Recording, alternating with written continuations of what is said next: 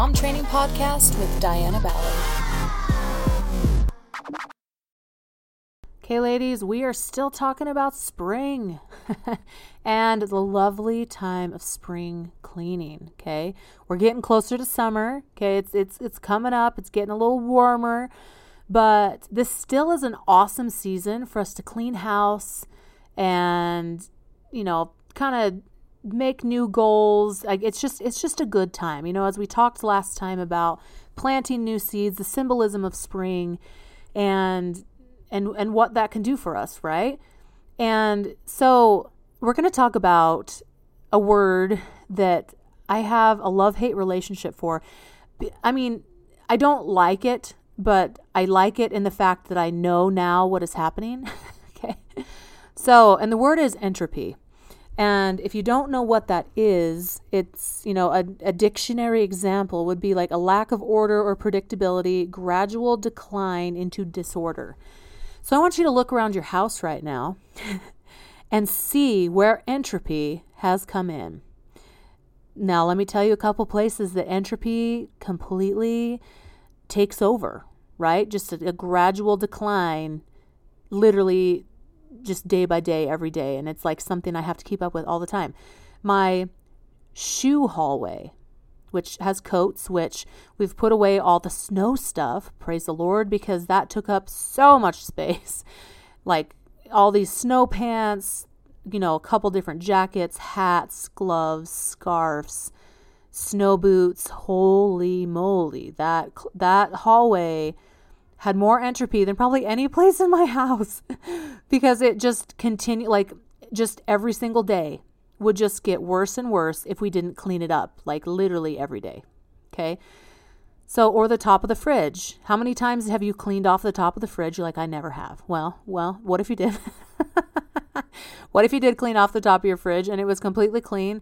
Maybe there's a couple things you kept up there because you're like, this is where I'm just going to keep them. But say you cleaned off the fridge, and all of a sudden, one thing gets set on there. And then 2, and then 5, and then 7, and then 10, and then 25. Okay? And then all of a sudden you're like, holy crap, what happened to the top of my fridge? Like, it was just a couple weeks ago, and this fridge was clean, and I didn't have a problem with it. So what just happened? Entropy is what happened. A gradual decline to disorder. Okay. Or, folding specific drawers. Like maybe you're the person that like every single person's drawer is folded so nicely. I've seen that. I'm curious how long it lasts unless you're in there all the time reorganizing things, or your kids are old enough to and want to have that and have the desire to do that and can have the ability to keep their drawers 100% organized. Or there's different places, when you come in, there's a flat space that keys get put, and then something else gets put, and then something else gets put. And it's a constant area to have to clean up. My homeschool area, oh my gosh, constantly entropy, constantly having to go through and organize that thing and clean it out because I'm not the only one in it, right? The kids are getting in it, getting supplies down. You find something, I'll just put this puzzle piece here. Okay, I'm going to put their scissors up here. Oh, here's a glue stick. I'm not going to, reach down into the bucket like all the way down by the floor. I'm just going to put it up here with the rest of the stuff. I mean, entropy is a pain in the butt. Okay. Now, the reason why I like the word is because knowing that that's what's happening gives me power, gives me choice, gives me something that I have to work with. So when, instead of just being like ridiculously mad or upset, like, oh my gosh, like I just cleaned this like so recently, yada, yada, whatever, right? That I am like, okay, I get it now. Okay. It's going to constantly happen no matter what. And especially, having a family. I mean, entropy can happen when you're single, but I believe it happens a lot slower. Someone might argue with me on that, but they also don't have a bunch of kids and a bunch of animals and, a husband and, a husband that works full time and has part-time stuff that he does on the side and all this there's lots of things that play into it. Right. And it could just be convenience of us setting something down. Just, I don't know where to put this dumb thing. Trust me, that happens all the time. Where does this, why are there 5 pens stuck under the toaster oven? How did that happen? Where did that come from? I literally just today cleaned out the little cubby that my toaster oven gets put in because there was stuff all around it. And I'm like, what happened? There's a bill, or there's some random piece of mail with it, a couple pens. There was a mini sewing kit. I'm like, where did this come from? Why is it here? And, because we have to pull out our toaster oven and set it on the counter every time that we use it, because it's in a little, a cubby thing. And I don't like to use my toaster oven in it because then it heats up everything above it. Okay. And which are my vitamins and minerals and stuff. So we have to pull it out to use it. And then we put it back in, and somehow it just has accumulated so much stuff. It really is spectacular to me. So has entropy come through your house? I would guarantee probably yes. Okay. Go find a corner, go find a place in your bedroom, the nightstand next to your bedroom, the drawer next to your bedroom. There has been some gradual disorder happening in a lot of different areas. So what do? Do we just sit there and cry? Maybe. I'll give you permission to cry.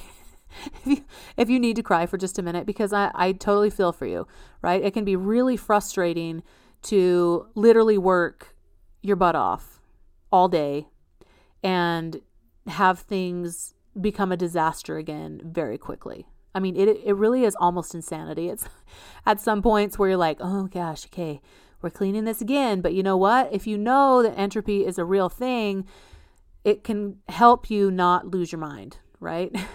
As much as, it does help you become determined to either get rid of more stuff, to get more organized, stop buying more stuff, stop encouraging buying of anything else, right?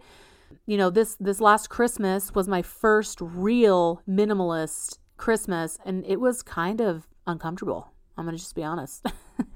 I mean, and that's probably because we had other people sitting watching our Christmas. Anyway, some family that we were visiting, but my kids got 5 things. Okay. And they got 1 toy, and the other things were clothes and shoes and a book. And, there was definitely a lot of different emotions that came with that. Not because, that was what I wanted. I was done with Christmas in October. Ready to roll. But it was more that it was is this enough? Right. And we always have this mindset of consumerism around us, kind of pushing us to get more and more and more. Oh, that wasn't enough. I need more. It's not big enough. I have to, and so it was an uncomfortable Christmas for me this Christmas, because I actually did a minimalist Christmas, and my kids did fine. My kids had no problems at all, but it was me that was did I do enough? Are they happy? Is everything okay? And then kind of being concerned, are they thinking, people around me that I'm a bad mom? I mean, the thoughts can run through your head, right? So, but there has to come a point where we get determined enough that we're not going to have a mess in our house, or we're not going to have a bunch of crap all over the place.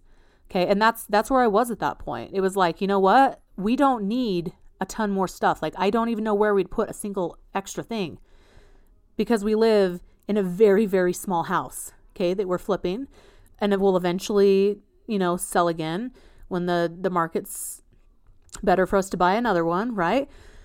But I mean, entropy helps bring determination to never go back, right?